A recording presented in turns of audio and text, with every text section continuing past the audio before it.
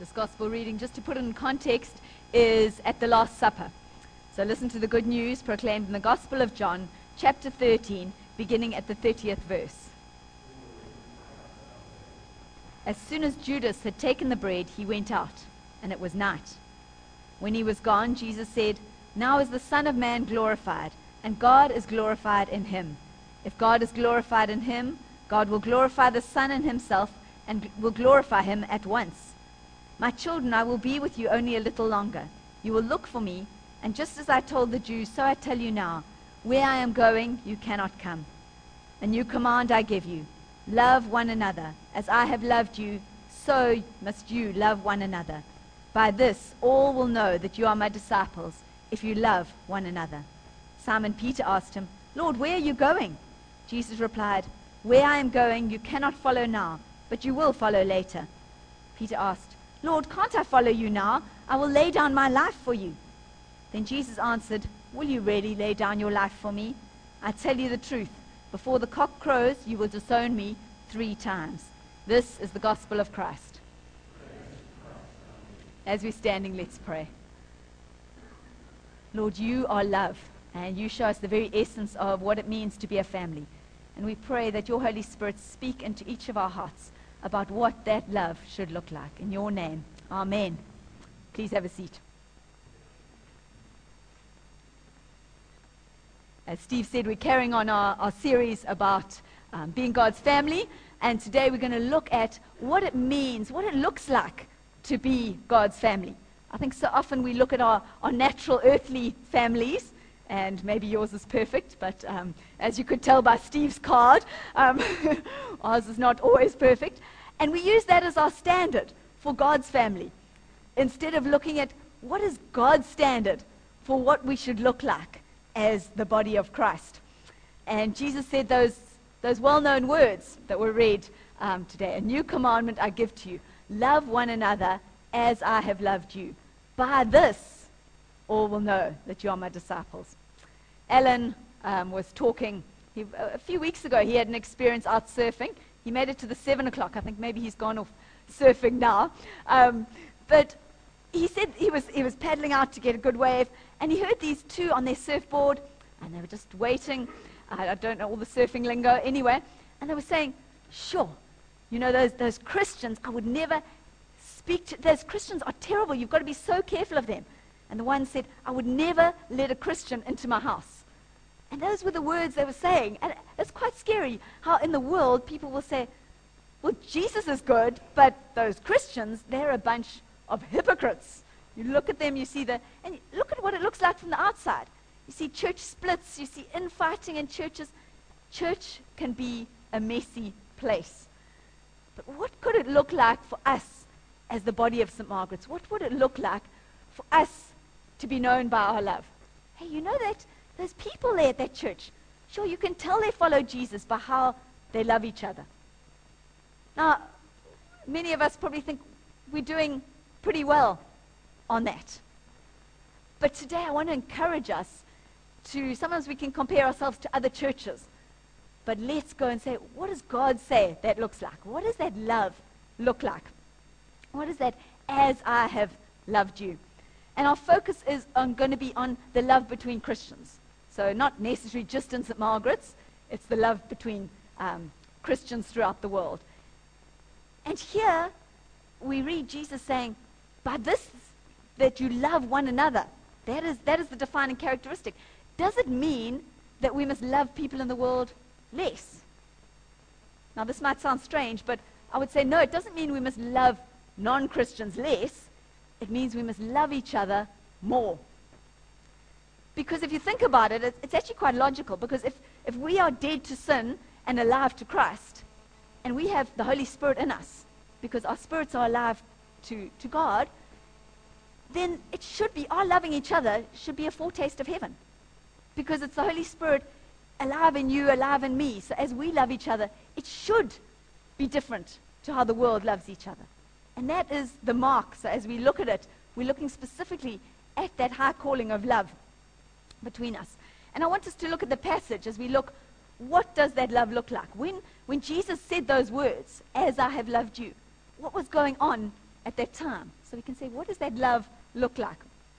And we're going to start at the beginning of John. If you've got your Bibles, you might want to open them, John 13. And it starts with, before Jesus gets to that commandment, in verse 2, it says, Jesus went on to show the full extent of his love. So if we're looking at saying, okay, what is love as I have loved you? What does it look like? Now, Jesus is going on to show the full extent of his love. So this must give us some kind of picture of what that looks like. So I'm going to go through it, and I'm not going to go in detail. You can look at the headings as we go through the passages, but just picture yourself there. What would it look like if you were one of those disciples? So it starts after those words about Jesus showing the full extent. He washes their dirty, dusty feet. He gets down on the ground, the Son of God, and he washes the disciples' feet and gives them such a model of servanthood. And then they're sitting around the table and they're eating. The tables then were solid blocks. They didn't put their feet under the table. They reclined. It says he was reclining at the table, and you would recline towards the left, was the done thing, and eat with your right. So no cutlery. So you just eat with your right, recline to the left. And we know that the disciple whom Jesus loved was on his right, and we assume that was John because of various things. So John is reclining against Jesus. The place of greatest honor was on the left of the host, not the right. And we'll come back to that, who Jesus was leaning against himself. And they're eating. Now this is the first communion meal, but they're not having thin, papery wafers and little swig of watered down wine. They're having a meal together. This is a communion, a fellowship meal, and Jesus takes the bread and he says, this is my body broken, and then he says at the end of the meal, this is my blood shed for you. And then after he said that, he looks distraught, and he's really grieved, it tells us in Scripture. And he says, one of you is going to betray me. Now these are his disciples who he's been with for 3 years. They say, who's it going to be? And Peter eyeballs John and says, ask him. And so John asks Jesus, who is it? And Jesus says, it's the one who dips his bread, when I dip bread in the bowl and give it to, it is that one. And he dips the bread in the bowl and gives it to Judas. And Judas says, surely not I. And he says, yes, it is you. And then he says, what you're about to do quickly. So Judas quickly leaves, and the disciples assume, because it was tradition at Passover to go and get something for the poor, to give some kind of offering. So Judas had the money bags, so they assume he was going to go and buy something and give it to the poor. After that, the disciples start fighting. They say, oh, who's going to be the greatest? I'm going to be the greatest in the kingdom of God. No, I'm going to be the greatest in the kingdom of God. They're having this squabble. And can you see the context? And they're squabbling about who's going to be the greatest. And then after that, Jesus talks about glory. And there's this verse. I don't know if you found it quite a mouthful, but it certainly is. Verse 31. Now is the Son of Man glorified, and God glorified in him. If God is glorified in him, God will glorify the Son in himself and will glorify him at once. Anyone offering to give a wonderful explanation of what that means? You know, we've just seen the disciples, and whose glory were they looking for? Their own. But yet, here we see Jesus talking about God the Father being glorified in Jesus. Jesus glorifying the Father. There is this glorifying of each other. It's this awesome, awesome picture. And we look, how was that glory achieved? The cross was the picture of the greatest shame.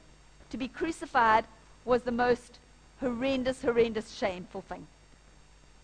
And yet, the God of the universe would use that shameful act to bring his glory, to show his glory.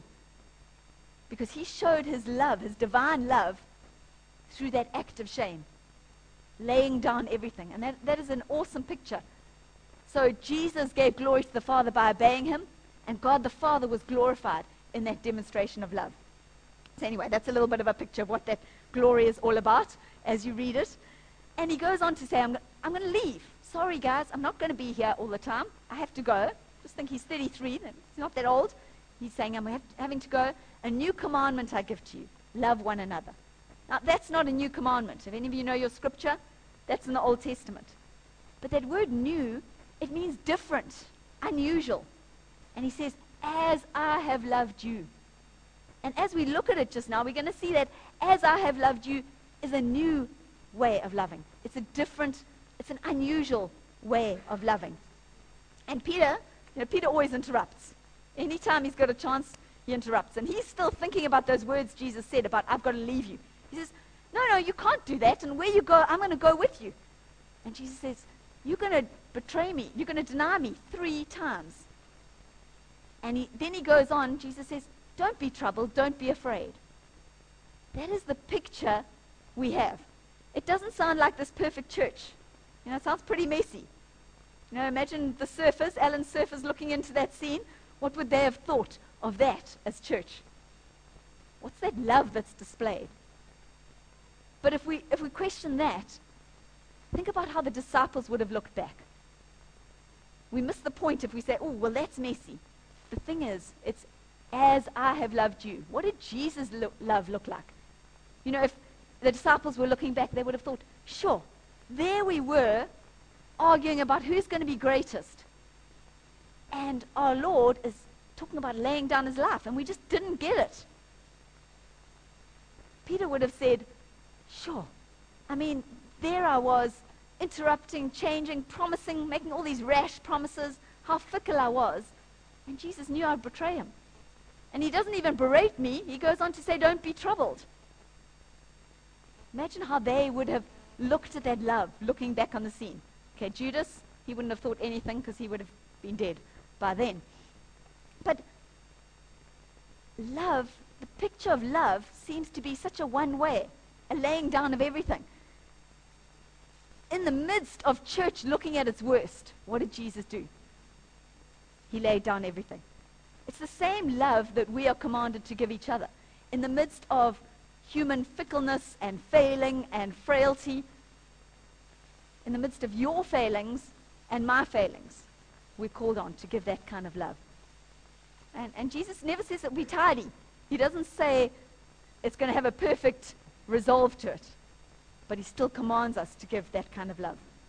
And it may seem like a massive ask. Some of you might have been hurt by another Christian. And you think of that as we're talking about that. You think, sure, that's a big ask. But I don't believe that is the full ask. I don't believe that's all of it. Laying down, giving up everything. I actually don't think that's the model of love that Jesus showed. I think if we see that as the sum total, that's dangerous. Because then it can lead to pride, or worse, it can lead to us just being in comfortable fellowship, cordial relationships, instead of communion. If we just lay down ourselves, if we're like a doormat to other people, that's not about two-way relationships. And the love that we see Jesus displaying is the love that not only initiates giving, but initiates receiving. Jesus didn't just lay down everything. He invited others to love him in return. That's not safe. It's easier to say, I'm going to give up everything for someone. But to invite them, it's the risk of rejection. It's the risk of being hurt in that. He loved others by inviting them to honor, by honoring them and making it easy for them to love in return. If you just take a closer look at Judas. Okay, here was the man who was going to betray Jesus. And I want us to come back to that Last Supper. All the commentaries that I've read say that in all probability, the person in the place of highest honor, the person on the left of Jesus, was Judas. Because how else would Judas and Jesus be able to have a conversation that no one else could hear? He said, surely not I. Yes, it is you. How would Jesus have been able to easily pass the little bit of bread that he dipped to Judas? And they all say, in all likelihood, it was Judas that Jesus had placed in that spot of highest honor. And also, the host of the meal, when they dipped anything in a bowl and gave it to the person, that person that they gave it to, it was symbolizing that they were their most intimate friend. It was a huge honor. And here was Jesus giving it to Judas. So yes, it was signifying betrayal, but at the same time, it was an invitation to love. And we know that Judas declined that invitation, that instead of it drawing him to repentance, it almost shut him down, and that's when Satan entered him and he left. But we see Jesus inviting. And you look at Peter. There Peter is, and Jesus knows that he's going to betray him. What happens? He's going to deny him. What happens after he's resurrected? What happens on the beach?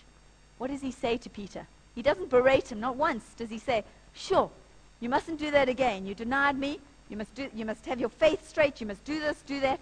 He never does that. What does he say to them? Simon Peter, do you love me? 3 times. Do you love me? What is he doing? He's inviting that love back. That picture that love is not just about giving. It's about inviting people to give it back to us, because that's when we're in community. That is when we are the body of Christ. That is a really important picture. And it's a difficult picture because it's risky. I know from my own experience. We can feel like we lay down, and that's hard enough. But to actually invite the other person, that is even tougher. We're commanded to love as I have loved you, with that same kind of love. 1 Corinthians 12 reading starts with saying, and now I will show you the most excellent way. And it goes on to say that we can achieve everything in the world. We can have faith that moves mountains. We can perform mighty miracles. We can know everything, the gift of prophecy, all these amazing spiritual things. We can give away everything we have. But if we haven't got love, it's nothing. Zilch. Zero. Nothing, nothing, nothing. We're told in Scripture that the only thing that counts is faith expressing itself through love. And why is that? Because God's very essence is love. God is love. So how can we know God? It's by loving each other with that kind of love gives us a taste of who God is. Because God laid down everything. It is who he is. So we are called to love so we can know God. Yes, we know God praying to him, but he teaches us who he is by how he calls us to love others. I want to say one final thing as I close about this kind of love. This message of initiating love, I don't believe it doesn't start with us as the Fellowship of St. Margaret's. I believe it starts with us as individuals. Because if we say, oh, it starts with us as St. Margaret's, the issue is we're going to get hurt, or someone we love is going to get hurt by someone who, we all have our failings, someone failing, someone doing something. If we say it starts like that. But if we say, it's my responsibility, that Jesus has commanded me to love with that kind of love that initiates giving, that initiates receiving. When we have that kind of attitude, we start seeing our own failings. We start seeing our own fickleness. And we realize that we are called to love like that, and we invite that love back. And it becomes catchy. It becomes that kind of pass it on type thing, that it is catchy. Love, we are called to love as I have loved you, Jesus said. And it initiates with us. We live out that love. And as we do, we will show and honor God in this watching world. So that is my prayer, that we can go out and we can initiate love amongst each other, not just as St. Margaret's, but as the wider body of Christ. Shall we pray? Let's just have a time of quiet. What is that, as I have loved you?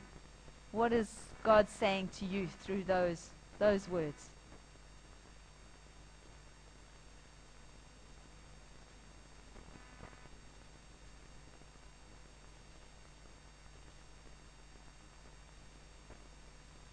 A new commandment I give to you. Love one another. As I have loved you, so are you to love one another. If there is this love among you, then all will know that you are my disciples. And Lord, that is our prayer, that we can have that love, that your Holy Spirit so fills us with the patience, the kindness, the gentleness, the courage to love with the love that initiates giving and initiates receiving. We pray that we may be a beacon of light. We pray as a church family, Lord, that we may have that kind of love. And Lord, we pray for your wider body on this earth, Lord, that we are part of, that we are called not just to love each other within this church in a sacrificial way, but all Christians we come across. Lord, we pray that we may have a heart for those around the world. We think especially today of Christians being persecuted. We think especially of the situation in Iraq. Lord, for that ISIS group, we pray for your intervention. We pray, Lord, for your love to be present with those disciples, that they may so display your love that those militants there can't help but bow the knee and glorify you, Lord.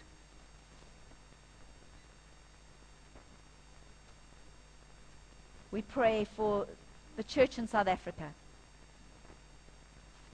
We pray for unity between denominations and for your love to be displayed.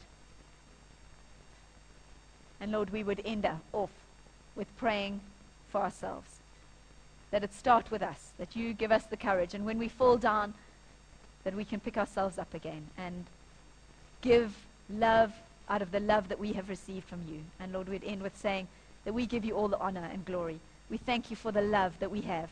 We thank you for your unconditional love, that it is that love that we give out of. In your precious name, Jesus. Amen.